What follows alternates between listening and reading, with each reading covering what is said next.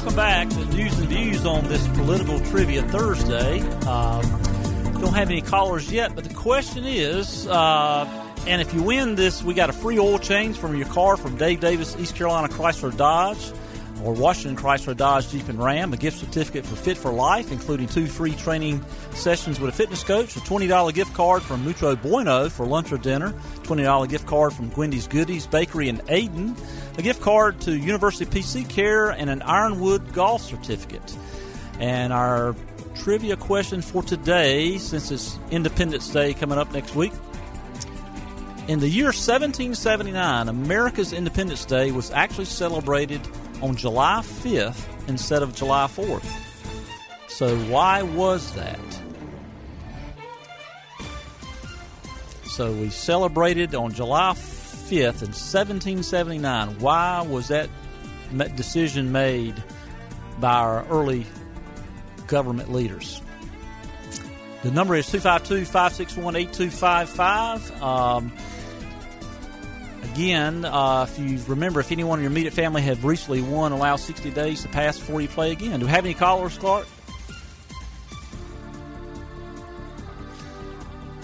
Again, 252-561-8255.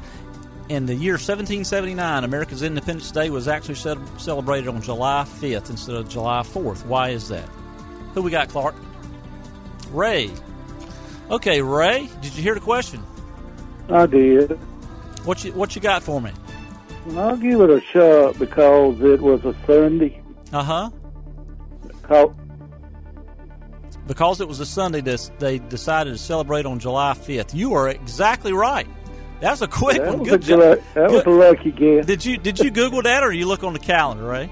No, I guessed it, because I knew they were very religious back then. That's right. I don't think that would happen today either. That's I correct. It would. Hey, good job, Ray. It fell on Sunday, so they decided to celebrate on the 5th. Hey, we got to take a break, and Ray is our winner, and we will be right back in just a minute. Back to News and Views. Talk 96.3 and 103.7. Welcome back to News and Views. Congratulations to Ray for winning our political trivia today. That was, first question out of the gate and first caller out of the gate, and he gets it right. Good job, Ray. And look, before we leave, also thank you again for Charlie Hurt, Washington Times opinion editor and Fox News contributor for coming on the show today. It was great piece he did in the Washington Times. If you get a chance to take a look at it. As we leave today, being our last day before 4th of July, I like to say Independence Day. I like to tell people Happy Independence Day because we've got to remember why we're having the day off and why we're celebrating and that type of thing. And, we were a nation founded by imperfect men and women looking to form a more perfect union, and only with divine providence did we even create this nation, and we now are trying to, with divine providence, keep this nation going. I'll leave you today with from John Adams, letters to his wife Abigail Adams. If you ever get a chance to read the John Adams book by David McCullough, it's got a lot of letters in there he wrote to Thomas Jefferson as well as his wife Abigail Adams. And this is what John Adams said about Independence Day. He said, Independence Day will be the most memorable epocha in the history of America. I'm apt to believe that it will be celebrated by succeeding generations at a greatest anniversary festival. It ought to be commemorated as the day of deliverance by solemn acts of a devotion to God Almighty. It ought to be with pomp and parade, with shoes, games, sports, guns, bells, bonfires, and illuminations from one end of the continent to the other from this time forward. You will think me transported with enthusiasm, but I am not. I am well aware of the toil and the blood and treasure that it will cost us to maintain this declaration and support and defend these states. Yet through all the gloom, I see the rays of lavishing light and glory. I see that end is more than worth all the means, and that posterity will triumph in the day's transaction, even although we should rue it, which I trust in God we shall not. So as we celebrate this weekend and this next week with our friends, just remember of the blood and treasure of our founding fathers and those that have defended this great nation since that time, and celebrate Independence Day. Just don't celebrate another day off. Hey, we've got tomorrow off, and Monday we will be back on Tuesday with News and Views. Have a good weekend, and happy Independence Day, everybody. We'll see you next week.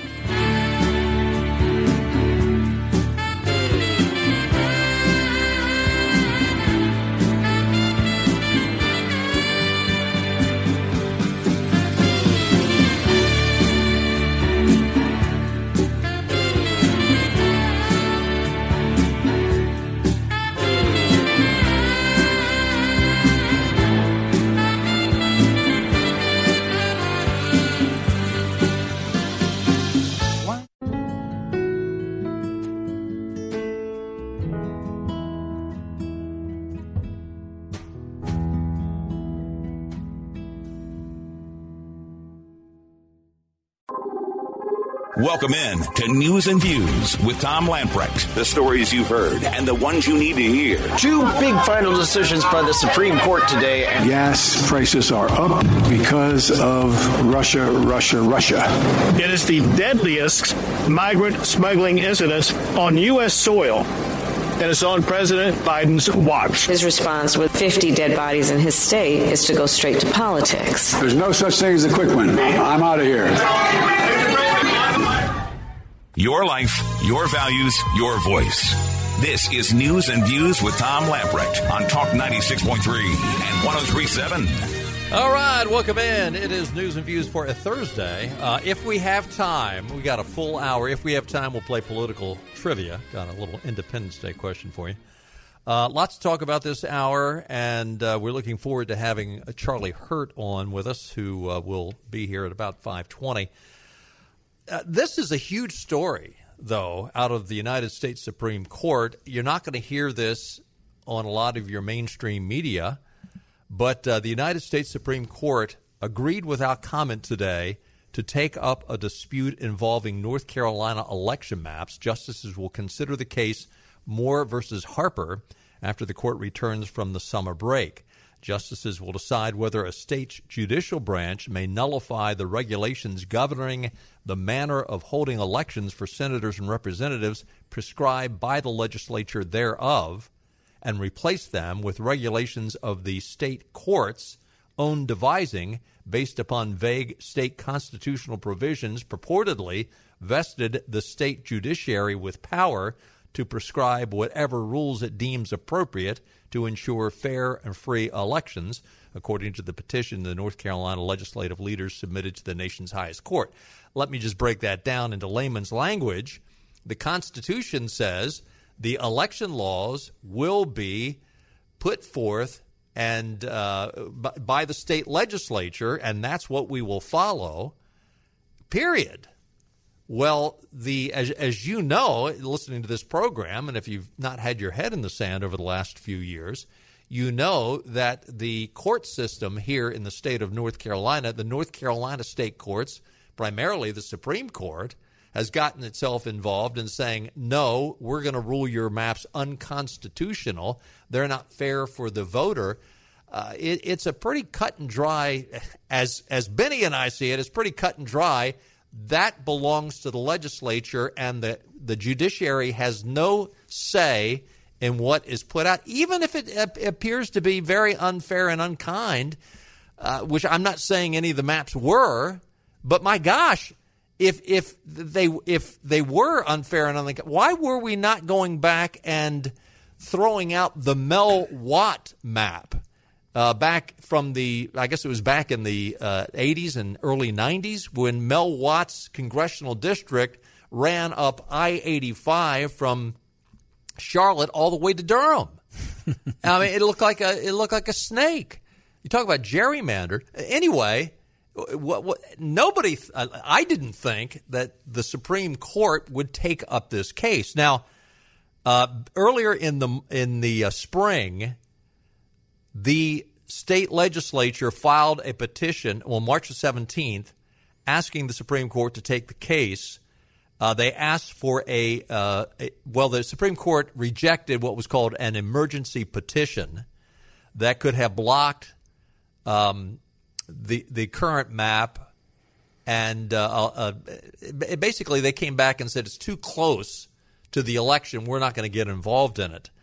A lot of people thought that they wouldn't get involved because oftentimes you do not have federal courts getting involved in state court matters. But indeed, Judge Kavanaugh indicated he agreed with dissenting justices when they didn't get involved in this emergency petition. Samuel Alito, Neil Gorsuch, and Clarence Thomas did want to get involved. It takes 4 justices to hear a case. Kavanaugh apparently agreed with the other 3. They're going to take the case. It'll be sometime after their summer break. It appears that since they've already announced it, this case will be heard fairly early in their next session in terms of oral arguments. Now, we probably, as in most situations, it'll probably be almost a year from now before we actually have a decision by the Supreme Court on this case. But the fact that they're picking it up, this is huge news, good news. Yeah, you would think the fact that they're taking it up that it bodes well for the Republican-led legislature. But at the same time, I mean, they could say, well, we need to interject because we need to decide, really who has the authority. But it's clear, as Speaker Moore said, the United States Constitution gives the General Assembly the authority to draw districts. And clearly the state Supreme Court haven't done what they're supposed to do just for purely partisan reasons. Yes. Because there's nowhere that says that, hey, you can elect a special master, as they call it, all over the country this is happening. And it's basically the same people that are pushing these lawsuits all over the country, Mark Elias and his group of cronies. But that's not in the Constitution, that you can bypass the General Assembly, the duly elected members of Congress of each state. So, I mean, I think the Supreme Court is taking this up. I think it's going to bode well for Republicans personally. I mean, and we have the Just Supreme Court. And there's some other opinions that were released today, rulings that were released. One good one excellent one with the EPA, and another one dealing with immigration that is a disappointment. But by and large, you have a Supreme Court now that is very much an originalist Supreme Court. They're following the Constitution based on the term originalist. It's based on what they think the writers and framers of the Constitution meant when they put the Constitution together. And again, this is very, very positive news. I tend to agree with you. I think the very fact that they have said that they're going to hear this case bodes well. Now, the question is, will Amy Coney Barrett go along with the other 4? What will John Roberts do? It'll be interesting to see. I have more hope in Amy Coney Barrett than I do in John Roberts. We'll see where it goes. Back in March, though, Amy Coney Barrett was still sort of getting her feet wet. You didn't hear a lot from her. It'd be interesting if that happened. What happened back in March happened today. Would she have been more involved and taking up the case? Well, I think she is fully injected in the Supreme Court now, so I think she won't hold back. She's running full stride, absolutely. Yeah. Again, we've got a great program lined up for you. We're going to be joined by Charlie Hurt in a little bit, but now, because it is Concert on the Common night. Yeah, a little Chicago. Mark Miller's with us. Hey, Mark, what's going on? Hey, what's going on, Tom? I don't know if you can hear it behind me. It's pretty loud, and I'm getting a little bit far away so I can at least hear you. But Saturday in the Park is blasted right now. They are doing a little sound check action, and it sounds fantastic. Chicago has so many different sounds, right? From when they started in the 60s, 70s, into the 80s, sort of got into that sort of power ballad, heavy synth stuff. We've got a horn section over here. You're going to hear everything from every era, and it's going to be absolutely fantastic. And it's going to be absolutely free, too, by the way. There you go. Now, this was a rescheduled concert. Originally, it was supposed to happen. I guess this was the first concert of the year, wasn't it? And it got delayed because of bad weather? The bad weather canceled it. And that's a tough way to start out the year. Like, oh, no, what's going to happen? It's going to be one of those years. We have been blessed with beautiful weather ever since that show, and we are certainly blessed with it tonight. It's a little on the warm side, but you pick a spot that's in the shade. You grab a frosty beverage from our friends at the Junior League of Greenville. They are about to start selling those in about 10, 15 minutes or so, and there's plenty of food up the hill here with food trucks galore. So there's just so much for you to enjoy today, and a great scene as our final concert on the Common gets underway with Chicago Rewired around 6 o'clock. Sounds good. So grab your lawn chair, grab a blanket, and come on down to the Greenville Town Common. This is a freebie, but boy, it is worth the trek. It's worth finding a parking space and putting on your walking shoes, your tennis shoes, going down to the Town Common and enjoy some great music. These guys are good. Who didn't like Chicago? Who did not like Chicago? So, they've got so much, such a varied catalog, as we were talking about before. You're bound to like one era of Chicago if you don't like them all. So there's going to be something for everyone tonight. And this is another one of those bands that, appears in other spots where you have to pay a significant amount of money to get into the show. Oh, yeah. Case today. What is your favorite Chicago song? Oof. Mine is one that a lot of people don't remember, Old Days. I love Old Days. Yeah. I like sort of the older, sort of the 25 or 6 to 4, Stronger Every Day, those times. Yeah. Which is getting a little workout here in the sound check as we speak. I'm more privy to the older stuff than I am to the 80s stuff. But the 80s stuff is such huge hits, and we play them all the time on our station. All right. Mark Miller calling in from the Greenville Town Common, going down to see Mark and go down and see Chicago Rewired. Free, starting at 6 o'clock. We've got food, we've got beverages, and we got music. Thanks, Mark. Sounds good, man. Talk to you later. Bye-bye. Let's go ahead and take a break. When we come back, if we can get all the wires crossed and everybody plugged in, we'll be joined by Charlie Hurt. Stay with us. We'll be right back.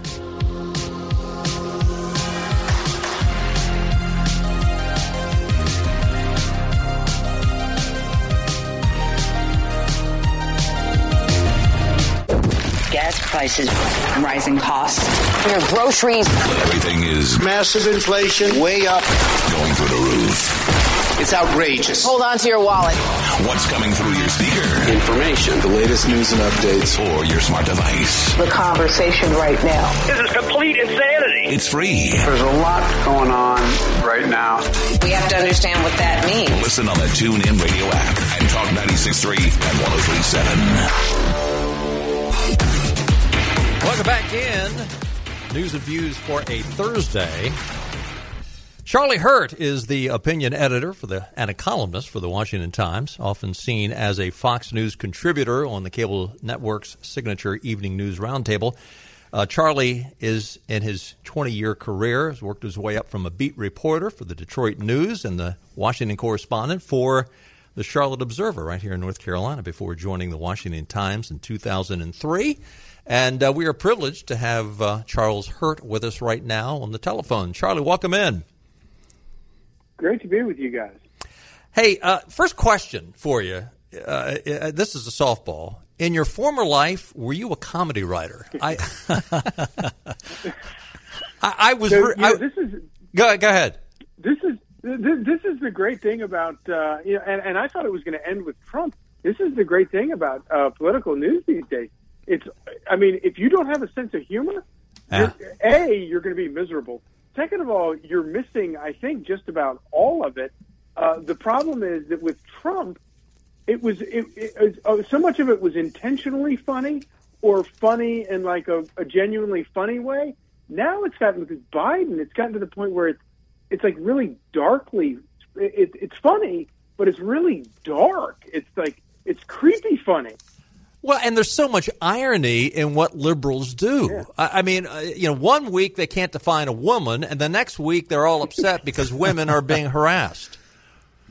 Yeah, and suddenly, now with the Roe v. Wade decision coming down, they've finally rediscovered what it means to be a woman.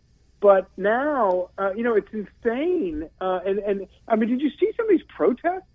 Where these women are jumping out of their cars, they're running around, they're taking their shirts off, and it's like, please just put your shirt back on. Please, I'll do anything. Take my coat, and it's brought old timey chivalry back among men. because I take my suit jacket off and I want to put it on them, like they're cold or something like that, like we're out ice skating or something like that, and you want to just anything, just put your shirt back on. Well, I noticed in your op-ed that came out today, look out, the abortion election is coming, I noticed that you do not think the sex strike has a big chance of winning. Yeah, I don't think it's going to be real successful. You have to, if you want to withhold something, you have to withhold something that people want. That people want. And I'm thinking that everybody that is a victim of this sex strike is like, thank God. Yeah, I don't think like our lucky day. Yeah, Elizabeth Warren threatening a sex strike is not going to be. Yeah, that's not going to move the needle, as they say. Yeah. Well, let me get a little more serious with you. With the exception of today's ruling on the Remain in Mexico policy, and I haven't read the opinion yet, we've had a pretty impressive couple of weeks of rulings by SCOTUS. My question is, do you think this is a genuine paradigm shift in our country's direction, a reversal of the last 50 years of judicial activism, or is this an anomaly, a blip on the screen, and we're going to continue down the Marxist road? So I think without a doubt, obviously there's still going to be pressures to move us down the Marxist road because, we've got two branches of government that are completely out of control. But I think that this is an absolute, this is the most consequential. I told my children, who are all kind of teenagers in that age, I've sort of, begged each one of them to pay careful attention to this stuff, read all the stuff that they can, but also kind of remember where you were when Roe v. Wade got struck down.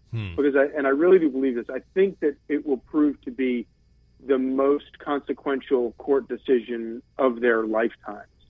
And because it is part of a much larger shift away from this from this judicial activism. And this has been a fight that has been going on. I remember from, covering the judicial wars when George W. Bush was trying to get judges on the court, on the federal bench, on the lower bench, and then obviously with his effort to get, successful effort to get John Roberts as Chief Justice and then Sam Alito. I remember covering those wars, and the Democrats pulled out all the stops. They would do anything they could to stop that, and because they realized that their only hope to get a lot of this stuff, their craziest parts of their agenda, such as a free-for-all abortion guaranteed in the Constitution, the only way to do that was to do it through the courts. And so yeah, we're absolutely seeing a huge shift. And obviously George W. Bush, it's easy to look at this through a lens of Republicans and Democrats, and certainly Democrats are hideous about the people they put on the bench. They're all activists. They don't care about the law. They make stuff up. They don't believe that the Constitution says what it means or means what it says.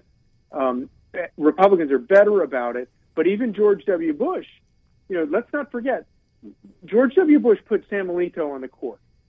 But if he had had his way, he would have put his secretary, right? Yeah, Harriet Miers, on the court instead of Justice Alito. We don't know. We have no idea. I mean, we had a pretty good sense how Alito would rule in a case like this based on his allegiance to the Constitution. We had no idea about Harriet Miers. But so my only point here is that when you fast forward to today and you look back, the only Republican who is batting 1,000 at putting justices on the Supreme Court who believe that the Constitution says what it means and means what it says is Donald J. Trump. Yeah. And he had never nominated anybody to the federal bench in his life before he decided to run for president in 2016 and won and did more to restore the federal judiciary than any president in history. And I think that we should all be saying the deepest prayer of thanks for his ability to do that, and then people around him who helped him as well. Well, and I was going to say, I think that was from your op-ed from a week ago where you pointed out the fact that just about every other president just sort of says, who's my buddy? Who do I feel like nominating?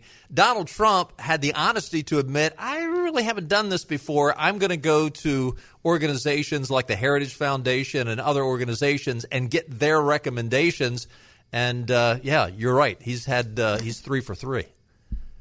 Yeah, and a person, one of the unsung heroes of all of this is a man named Leonard Leo at the Federalist Society, who has devoted his life. He was a friend of Justice Scalia and has devoted his life to this idea that justices, we have no court if we don't have justices who believe that the Constitution means what the Constitution says. And if you want to change it, by the way, you're free to change it. Go change it if you have a problem with it. We've changed it dozens of times in our history. It's difficult to change, but you can amend it. And if you want to amend it, i.e., insert a guaranteed right to abortion, have at it. Go for it. Do that if you want, but do it the proper way. Exactly. They don't want to do that. They want to do it the cheap way. They want to do it the dishonest way. They want to do it by just making stuff up. I think a big mistake that Democrats have always made is that they have always believed that Roe v. Wade, our arguments against Roe v. Wade, have always been strictly a religious argument. And my personal profound opposition to abortion of any sort is probably more based in a belief that God creates life, and it's not our position to. It's a moral, religious argument. Yeah. It's certainly a moral issue, and but what they've dismissed is that there's a huge legal argument, and the legal argument is the reason that this got overturned. Is that even Ruth Bader Ginsburg and many other people, judges who believe in that abortion should be legal, could not contain their disdain for the ruling in Roe v. Wade. It was a laugher. It was ridiculous, and they knew it was ridiculous. And it was that legal argument that overturned Roe v. Wade. It was not the religious argument. And all of these, you talk to any of these Democrats today, and they all claim that it was just a religious thing. Right. Well, it wasn't a religious thing. It was a legal thing. Hey, Charlie, this is Benny. Thank you for joining us today, by the way. Thanks for having me. Great to see you again. Yeah, talk to you again. Sure. Back to your Washington Times article today, and of course we were laughing about it because it was entertaining, certainly entertaining and comical, but it really had some smart political points, I think, in it as well. And one, you mentioned that if abortion is such a great issue for Democrats to run on, then why have they fought so hard for 50 years to keep abortion out of the political elections? Why hand such an effective political issue over to the courts and out of the hands of the voters? So, what do you think? Personally, I don't think the Democrats have much to run on this fall or the next 2 years. Do you think the abortion issue will be an election issue at all in the elections coming up? I have enough political humility, especially after all that we've seen over the past 5 years, to say I don't know. We'll find out, and quite frankly, I'm eager to find out. And by the way, if Republicans pay a price, if conservatives pay a price, but get this done, I don't care. I'm willing to pay a price to get this done. This was that important. But my hunch is that it's probably that it's not a good political issue for Democrats. And that they know it's not a good political issue for Democrats because, let's not forget, there is no horrifying situation that Democrats are not willing to exploit in order to help them their political fortunes. And every time there's some horrifying shooting anywhere in the country, Democrats exploit it for their political gain.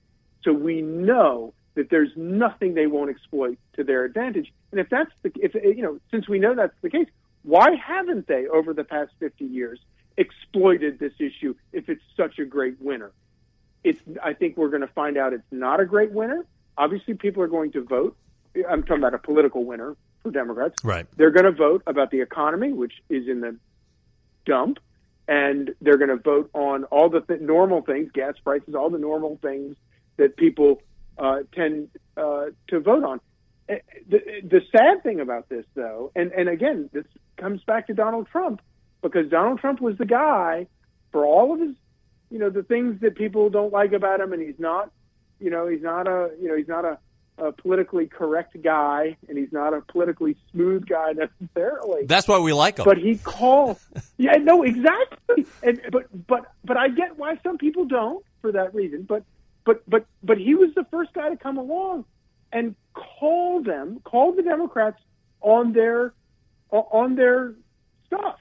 Right. And he said, and for so long, I think Republicans listened to the threats Democrats made about, for example, about abortion, and they were terrified that abortion really would be this thing that would destroy, just like with illegal immigration. How long have we listened to Democrats talk about how that Hispanics voters will not vote for you if you believe in a secure border? Well, that's been blown out of the water. Right, Look at how much better Donald Trump performed among Hispanic voters than any previous Republican did, who wanted to leave open borders.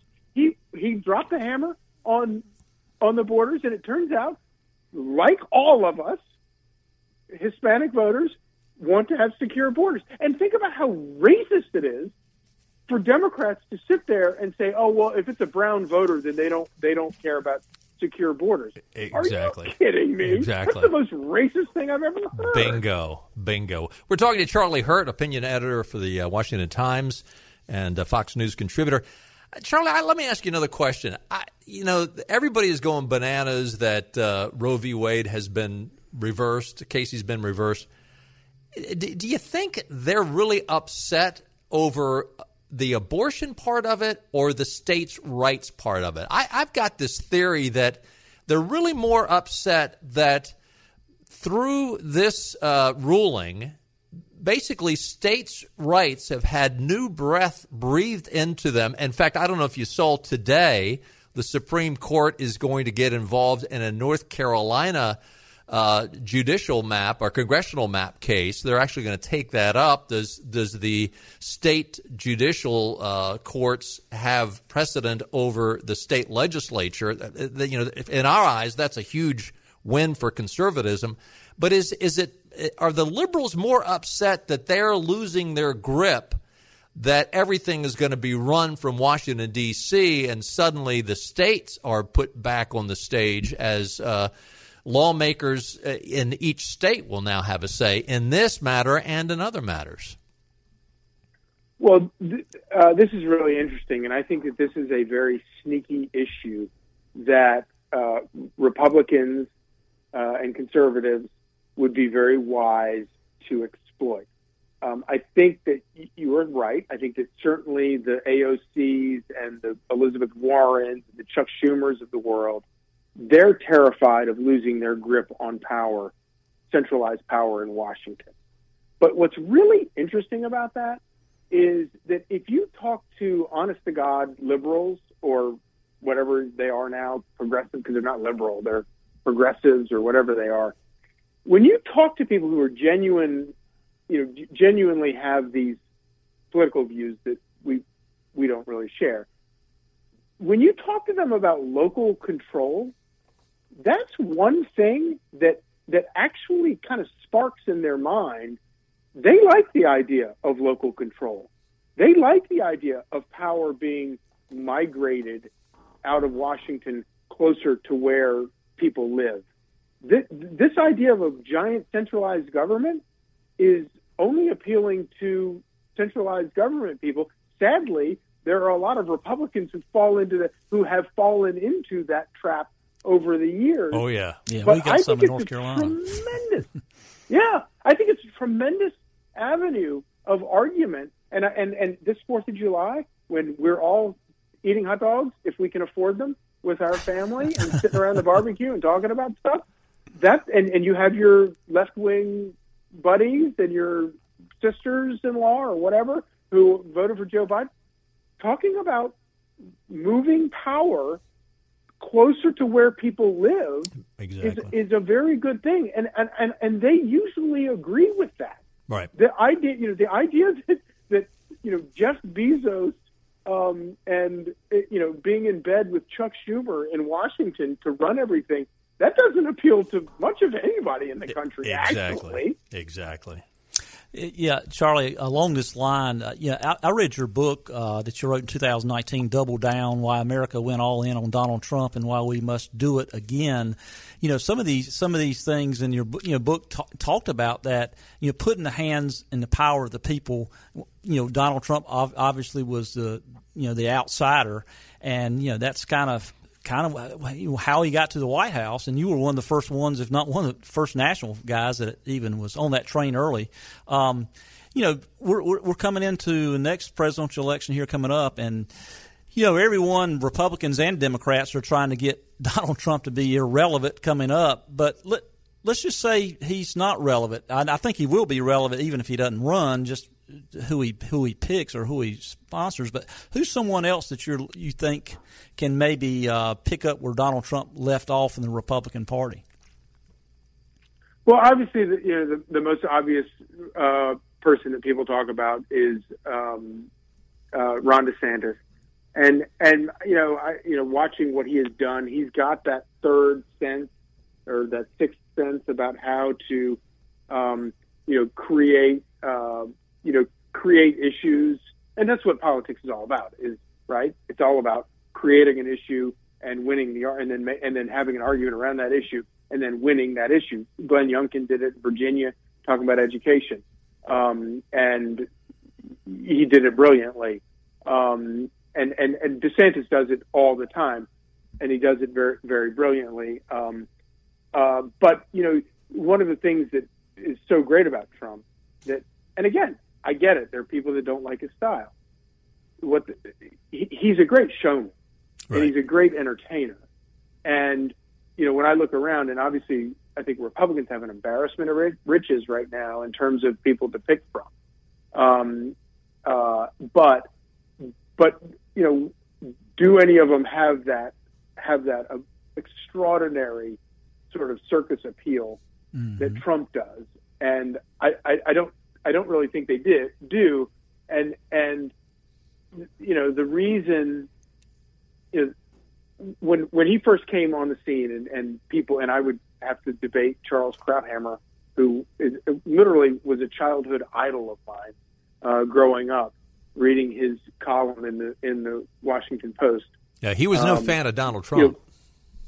And he was not a fan of Donald Trump. But he never lost his conservatism, but he didn't like Trump's style, and so I sort of got to thinking that there were that the opposition to Trump for most people was that they just didn't like his style, and while that was true for Dr. Krauthammer, I eventually came to realize that's not why most people in Washington despise Donald Trump. It has nothing to do with his style.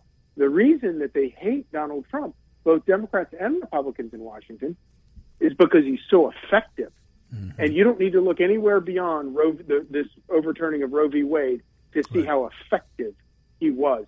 That's why they despise him. And so when I sort of wrestle now with this, as Republicans wrestle with this issue about, do people want Trump to run again, or do they want Ron DeSantis to run, or somebody that has the Trump policies minus the lightning rod that is Trump? And I get that struggle, but at the end of the day, I keep coming back to the same thing, which is I don't know that any of these people can be as effective as Trump, including Ron DeSantis, without that innate sense for that makes him so effective. And again, that's why they hate him. Yeah, and the bottom line is, for 50 years, he got really wealthy being a self-promoter. So don't doubt a guy that made a career out of being a self-promoter not being able to do it on a different stage. And I'm sorry, since when was it some sort of sin in politics to be a self-promoter? Are you kidding me? Point. They call call him a narcissist? And I'm sitting there going, oh my God, have you interviewed any of these people in Congress? They're all narcissists. I haven't met one yet. Well, in Washington. Is that another reason why they're so disliking Donald Trump is because, hey, I've been a narcissist in Washington, D.C. for 40 years, and you just come in and automatically win. That's not fair. Yeah, no, he goes in and just embraces it. He does, and you know, he doesn't. He's shameless. He does not have shame about it, which I kind of admire because there's something very honest about it. I would far rather have that than all these people who claim to you know. They put on this humble face when you know that's not the truth. Right. Yeah. Exactly. Listen, Charlie, you have been so kind and gracious. We've really kept you over. I don't know how much time Benny said we were going to hold you to, but this has been great. I hope we can get you back on again because this is not only entertaining but also very informative. And let me recommend our listeners go, and I don't know what it is, $10 for the year or something, but go subscribe to the Washington Times if for no other reason to be able to get a hold of your column, which again is very entertaining, but also very, very informative. Well, I appreciate it very much, and it's been a lot of fun talking to you guys, and let's do it again. Sounds great. Look forward to seeing you up when I head up to Virginia again. Thanks, Amen, Charlie. brother. Look forward to it. Thanks. Okay. Thank you, sir. Bye-bye. Benny will be right back. By the way, before I go to break, we are off tomorrow and Monday for the Labor Day. I just tossed away the whole summer. For the 4th of July holiday. Yeah, I'll get it right. Are you going to do political trivia? Yeah, we can. Okay, 561-8255, political trivia when we get back.